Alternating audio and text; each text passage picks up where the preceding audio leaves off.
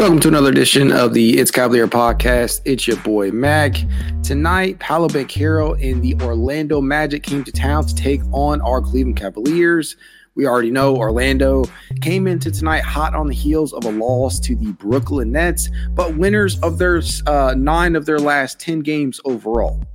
And make no mistake about it, they have been better than expected this season. You got to give them credit. All credit is due to that team. They entered tonight third in the East at 14-6 and will play the Cavaliers twice within a 5-day span. So we got to see this team again in just a couple of days. Cleveland, on the other hand, conversely, entered tonight all the way down at the 8th spot in the East at 11-9, and we're fresh off of barely making it out alive against the Detroit Pistons. So this game represented a pretty good opportunity for the Cavs to put together a solid effort from start to finish, which I felt like they did against a pretty damn good opponent in the Orlando Magic.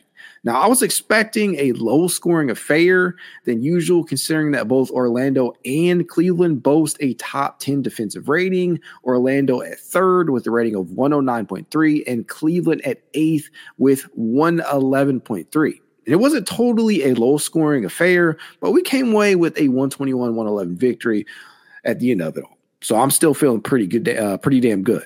Cleveland held up their end of the bargain, right? They held Orlando to 8.7% from three-point distance. Yes, you heard that right. The Magic shot below 10% from distance. And, they overall on the night, they shot 49% from the field. But for every run that Orlando went on, Cleveland seemed to have an answer. And you absolutely love that. And let's just dig in a little bit here, a little bit deeper. The Magic, as we all know, deploy one of the league's tallest starting lineups with no one below 6'5" and 3 players standing at 6'10". Look, we all know Cleveland has had its fair share of struggles with taller starting units. You guys like to talk about that all the time. Talking about the smallish backcourt and whatnot. And it comes with the territory, right? When starting in an undersized backcourt, in an undersized small forward, or at least what is typically considered an undersized small forward in Max Strus, who doesn't necessarily play that way.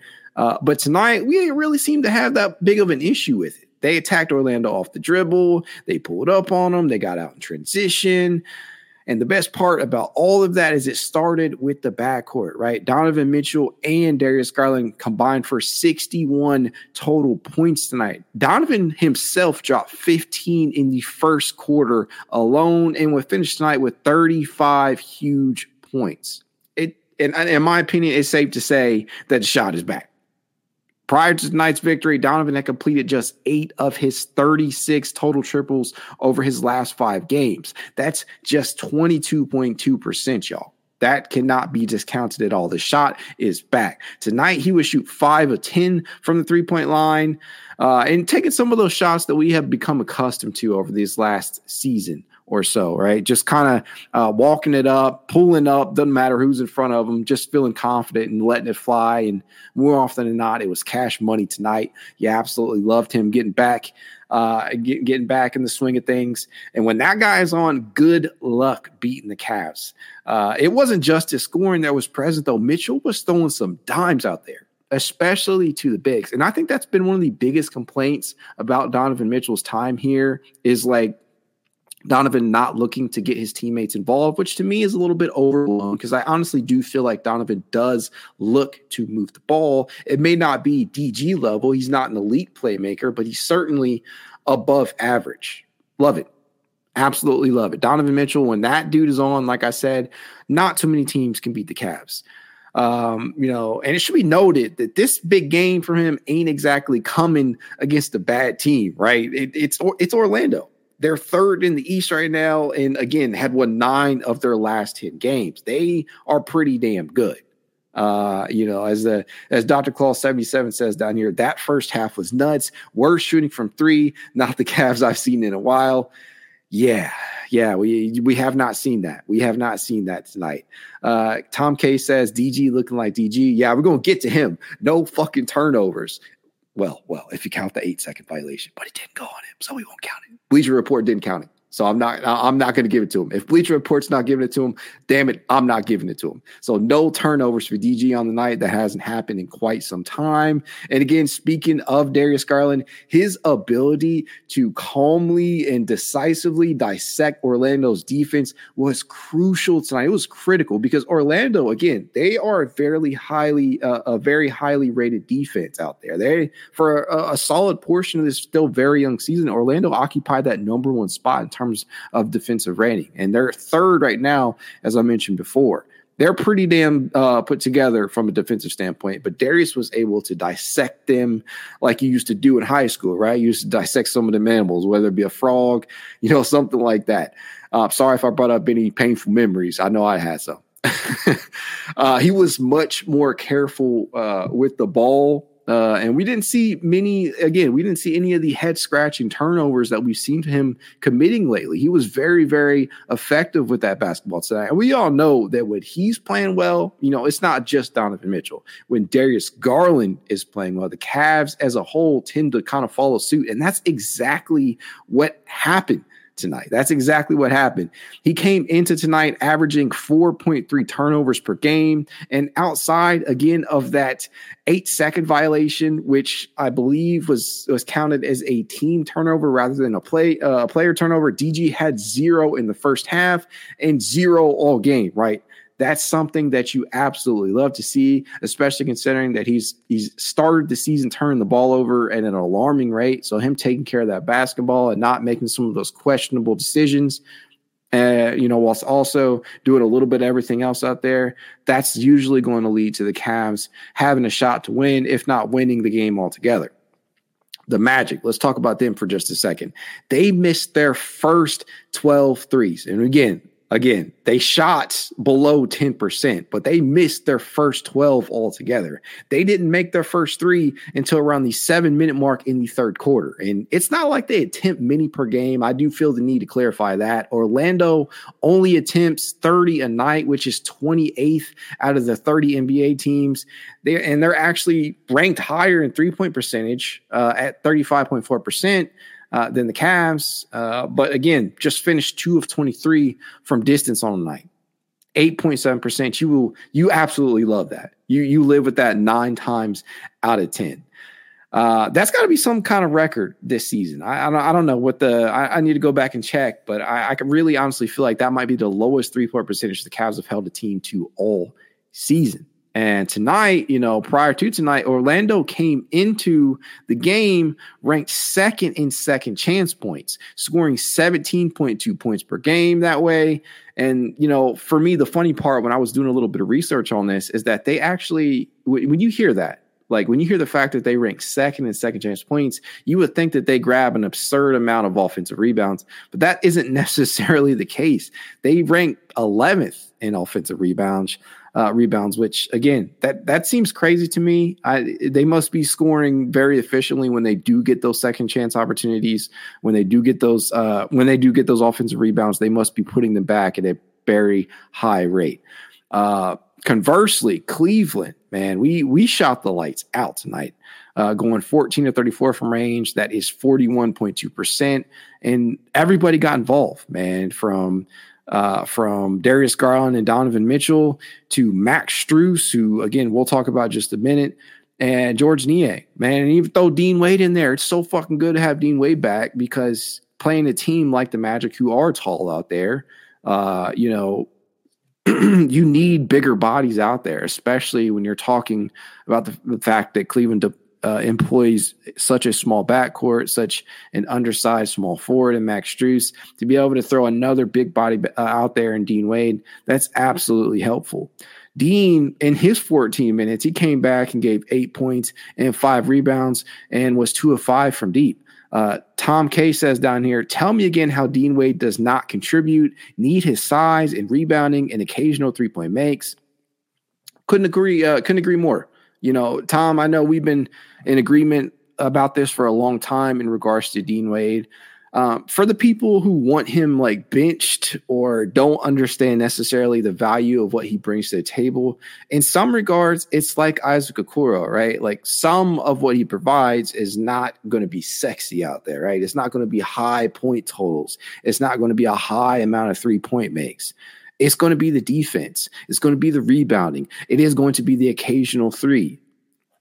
That's what Dean Wade does for you. And he does it at a position that is pretty vital to have in that 3-4 spot, especially off the bench for the Cavs. That's basically what it boils down to. And having him out there in a matchup specifically against a taller team, that's where you can really truly see his value at, right? This is the type of matchup where JB kind of had to go to Dean, especially considering that he's healthy now.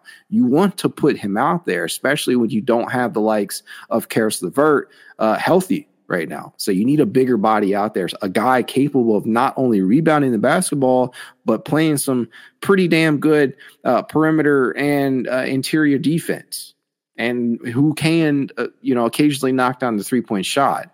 Now, I know that, just knocking down 2 of 5, that doesn't sound absurdly great or anything, but it's still 40%. And it is something that the defense does tend to have to respect, his ability to knock them down. And for me, having him out there, that just goes to show, right, what JB has at his disposal in terms of matchups and trying to use them correctly. Tom also says Niang and Strus, they are getting into form too. Yeah, Strus has kind of been in form from the jump, right? He's had some games where he's had some head scratchers in regards to some of the 3-point shooting where he hasn't knocked down a whole bunch of them. But even in nights where his shot isn't falling, Strus is like filling up the stat sheet, and he continues to fucking do that, right? He did it again tonight. 17 points, 5 rebounds, 6 assists, 5 of 10 from the field, 4 of 8 from 3-point line, and did have a steal out there. Like, goddamn, like we got one of the bargains of this offseason. Again, if you are still somebody out there looking at his contract and thinking to yourself, we overpaid, I don't know what the fuck you're talking about, respectfully, because this dude, he's been everything we bargained for and more. He's been as advertised. He is doing things that nobody quite thought that he would be able to bring to the table upon acquiring him. I say this shit every single pod, but I mean, it's being ingrained into my head because he continues to do it on a game-to-game basis. It's not like he's being inconsistent with it either. His effort level, his intensity, his consistency, it's there from game to game. He plays, I think I said this a couple of pods ago, but the intensity that motherfucker plays with, I don't know if any other Cavalier has it. And that's like with Donovan Mitchell.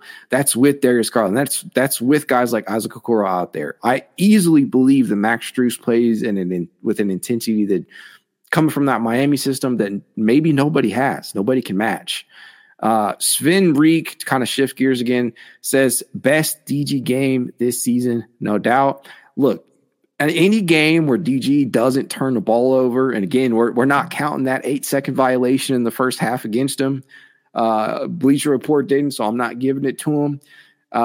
Anytime you can walk out of a game with DG scoring 20 plus and turn the ball over 0 times should be a win, right? And that's in addition to the playmaking out there. DG, man, some of the dimes that he threw tonight to Evan Mobley and Jared Allen, oh my gosh, that dude, when he is on, this Cavs team is a very tough team to stop. And there's a large contingent of people out there that believe that when we run the offense through DG as opposed to through Donovan Mitchell, that this team is in a better position. And there were definitely moments in tonight's game where you could clearly see, hey, DG should be the leader of the pack here. And that's not to say that he isn't, but there are definitely games in which he concedes that number one status to Donovan Mitchell, right? And sometimes justifiably so, because Donovan, when he gets on one of his heaters, much like he was on tonight, you kind of just have to give him the ball and let him cook. And it's been very rare in this past season, and can I say season and a half? No, not really. Season and a quarter. It's been very rare since this pairing has come together that both of them have performed at an elite level in the same game. Just don't see it happen too often, and especially against a really good opponent like we did tonight against the Orlando Magic.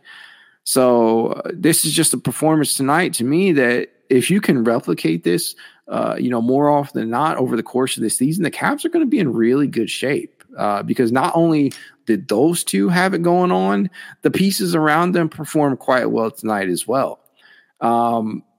Evan Mobley, again, who we just spoke about, 16 points, 5 rebounds, 8 of 12 from the field overall, had a pretty nice block tonight. And for me, Evan Mobley, the story remains the same. Like, if you believe that he hasn't developed at all, I just don't quite know what to tell you.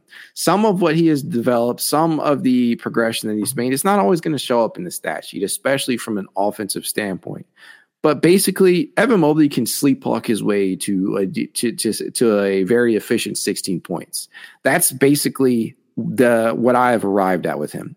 Is he taken, or has he taken the step, the leap, the fabled leap that everybody is wanting him to from an offensive standpoint? No, it hasn't necessarily happened. The ability to space the floor, that hasn't happened, but he is playing more aggressive out there. He is starting to take more of those mid-range jumpers that we really feel like he could do a ton more of.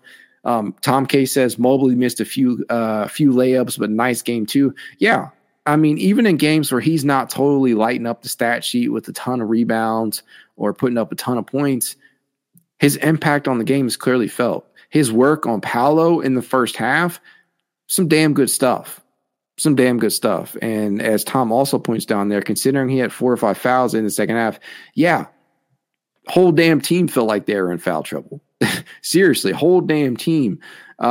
Just to kind of call it out real quick, Evan Mobley finished with 5 fouls. Max Strus finished with 5 fouls. Jared Allen finished with 5 fouls. Tristan Thompson even had a foul out there. George Niang, 4 fouls. Dean Wade, 2 fouls. A lot of fucking fouls out there. Ridiculous. And to that point, that just makes me feel like I should take a look at the free throw disparity overall. Cleveland shot 75% from the free throw line, which is higher than Orlando's 73%. But the thing that sticks out here, obviously, is the 3 free throw line disparity. Orlando took 37 total attempts to Cleveland's 20. Officiating continues to just amaze me this season. It's like, what the fuck are you guys doing out here? Some of these calls, they're questionable. Some of them are borderline. Some of them are clear non-fouls. I just don't get it. Cleveland just doesn't have a good whistle. I'm going to stop harping on that too much because it just happens every damn game. Noah Heritage says, I feel like you can only have so much of an offensive jump when you're the third option on a team. I've loved what I've seen from him this season. You are absolutely 100% true. When Donovan Mitchell is taking over 20 plus shots per game and DG's taking 17 or 18 per game himself, what does that leave a player like Evan Mobley with? Maybe, 11 to 12 shot attempts per game. I haven't looked at his actual free throw attempts that he's taken on the season in quite some time, but I can guarantee you right now, if I were to go check, it's not necessarily anything that is out of the ordinary for a third option. It's just the case, and that is perfectly fine. Evan Mobley is not going to be a guy that's going to get those touches over either of those two right now, and that's okay. Yeah, just looking at his third-year stats, he's taken 11.8 field goal attempts per game. That's completely normal for a third option. Completely normal. I can't really speak to anything else out there.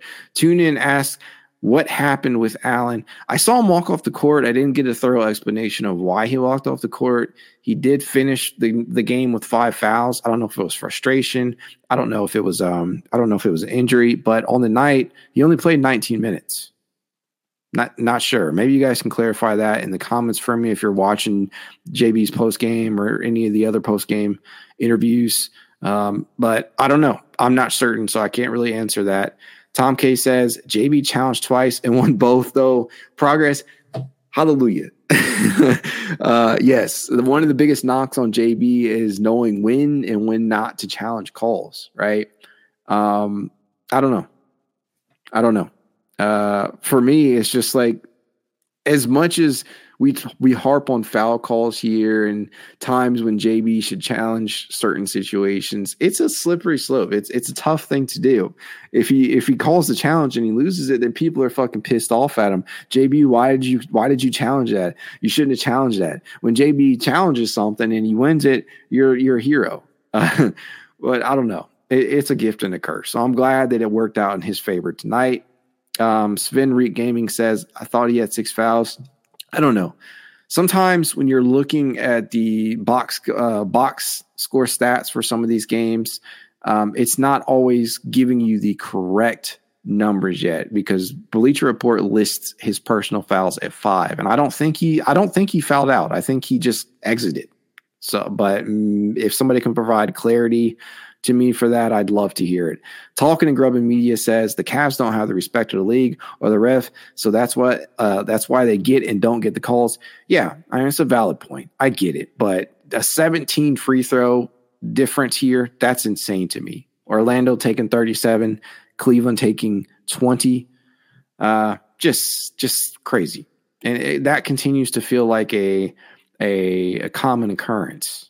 I don't know, insane.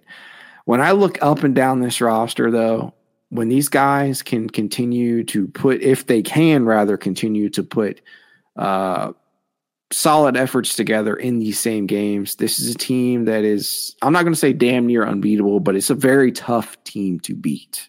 When you have all of these guys playing very well out there, and that includes some of the reserves, right, who I haven't kind of talked about a lot tonight, and people like George Niang, who has been shooting very, very fucking good since, over these last couple of games. I had the stats pulled up here. I'm going to take some time to pull them up. But George Niang coming into this season, I think many people, they were expecting a certain level of play from him, considering he had entered the year fresh off of 5 straight seasons in which he'd shot 40+% or better from 3-point range. And he got off to an atrocious start. I mean, I'm not going to sugarcoat it. He got off to an atrocious start to begin the season. But as of late, the motherfucker has turned things on. Like when you really look at what he's been able to do over his last 10 games, which does include tonight, he's given the Cavs 10.7 points, 4.4 rebounds, which is, I continue to say and speak about the rebounds for him. That is a career high from him, if I'm not mistaken. But over his last 10 games overall, Niang is shooting 48.2% from the field and 42.2% from 3-point distance on pretty decent volume, about 4.5 attempts per game. Definitely worth the money that we paid him for. And, at a certain point, I was starting to question whether or not, playing him was really helping the Cavs, because it really felt to be really kind of felt like a detriment to the Cavs to have his minutes out there at certain times, because the shot just was not falling, and he's not a no defender or anything like that. But now that it is falling, he's looking pretty damn good out there. Overall on the season, due to that atrocious start, he's just at 34.8%, but it's steadily rising.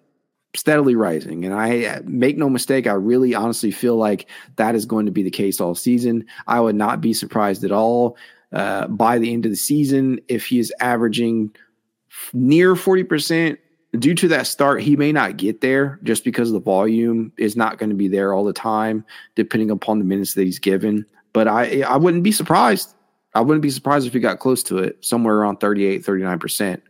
That 40+% or better streak might end, but as long as the dude is shooting like 37, 38% on really good volume, I'll take it, especially off that Cavalier bench where you clearly needed to reproduce some of the production that Kevin Love vacated upon his departure, in the buyout market last season. Dwayne Lowry says they call him the minivan for a reason. Takes a while for him to get started. I love that. I created a video about Niang the other day, and I think somebody said something along the same lines. Yeah, just took him a minute to get going, but now that the Cavs are kind of returning to a semblance of full strength, Niang is looked at home. Just getting a high minute total out there from game to game. It's not uncommon to see him play anywhere between 24 to 28 minutes. but justifiably so for this Cavs team. And JB, for what it's worth, he continues to go with kind of like these shorter rotations. So Niang is always going to get a high amount of minutes. But one of the things in speaking to that I kind of liked tonight was the fact that he gave Tristan Thompson some run out there. And yes, some of that was by necessity because Evan Mobley and Jared Allen, even Niang to a degree, were experiencing some foul trouble. So you kind of had no other option but to turn to Tristan Thompson. But in those minutes, as Double T has continued to do in his spot appearance, he goes out there and he's impactful right away. He had a very nice block on Paolo Banchero today. Love it. Absolutely love it. He's one of those guys that in small doses can give you, as Tom K says down here, some edge and some attitude. Yeah. You see Niang out there chirping at guys, talking to the refs, getting technical fouls, things of that nature. Not taking shit. Those two guys, they're not going to take any shit. And the Cavs kind of needed that, right? They, after trying to beat those soft allegations after that New York Knicks series, that's a tough thing to do, right? Once the league or players around the league or fans around the league have branded you soft, that's a tough notion to dismiss.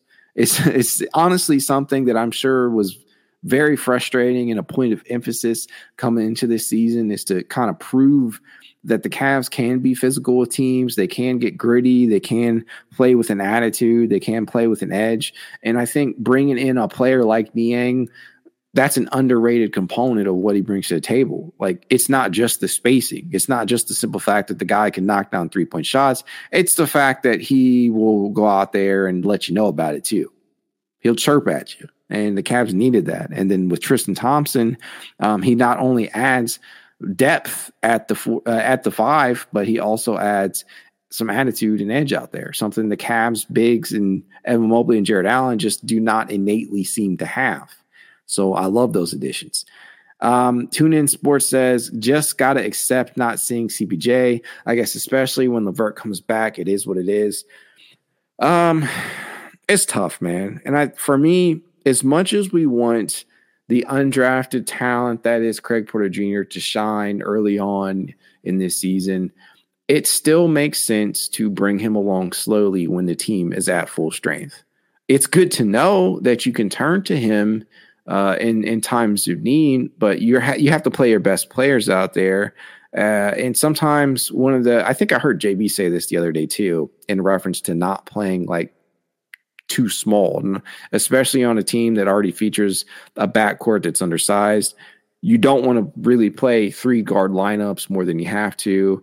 And when you have Darius Garland and Donovan Mitchell healthy, when you have Karis LeVert healthy, you're probably not going to elect to have any one of those guys be bumped out of the rotation, obviously, or to concede minutes to an undrafted rookie. It's just not going to happen, especially if you factor in the fact that Isaac Okoro is also playing pretty well, and he is going to get minutes at the 2 guard and 3 as well.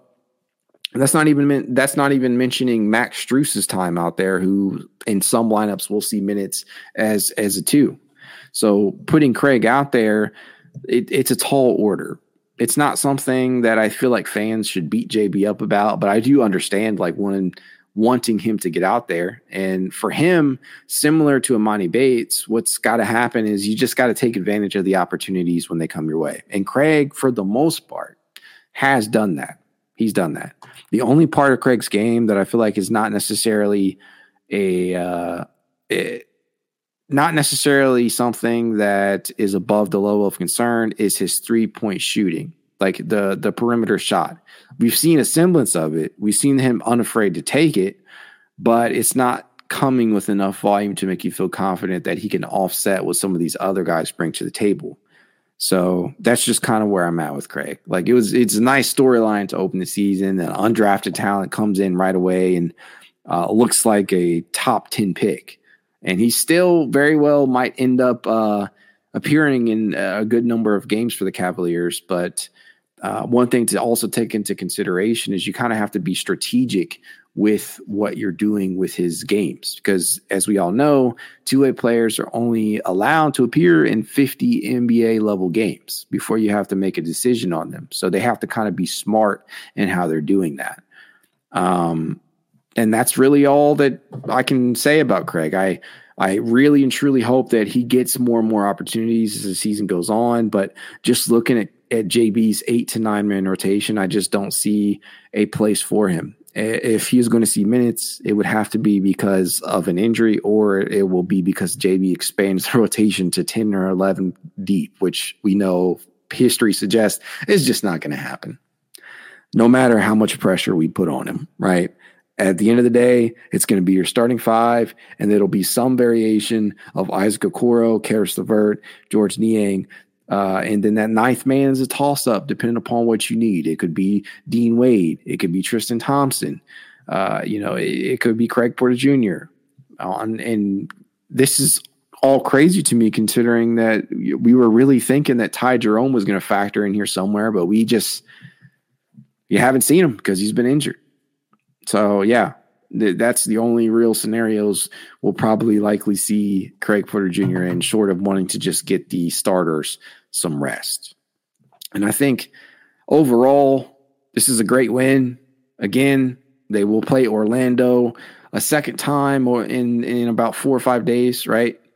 Exactly. Tom K says, Ty who? Yeah. TuneIn Sports says Ty Jerome's still on vacation. Yeah, he's still in the offseason, right? Or still in the preseason. I think that's the last time we saw him. Did we see him? Did we see him against Brooklyn? I can't remember. I don't know. Been a while already. But yeah, it feels like it's been that long. And circling back to what I was saying, Cleveland will take on Orlando in a very short period of time. Just kind of feels like this was a win that they can build off of, right? Especially going into a matchup against the Miami Heat on Friday. So I'm very much looking forward to both of these. Hopefully we have Karis LeVert back by then, but I don't know, man. I don't know. Miami, they traditionally play Cleveland very well. So I'm very much looking forward to both of these upcoming matchups. This rematch against Orlando and this matchup on Friday against Miami. And my voice is going out, so it's probably a good time to call it a night. Thanks, guys, for joining me. As always, tell you if you'd like to reach out to me, you can on itscavalier_pod on Twitter, TikTok, Instagram, YouTube, and more. If you'd like to be added to the It's Cavalier Discord chat, you know what to do. Leave a rating, leave a review, send a screenshot of said review to itscavalier53@gmail.com, and I will send you an invite. That said, go Cavs. Have a good night.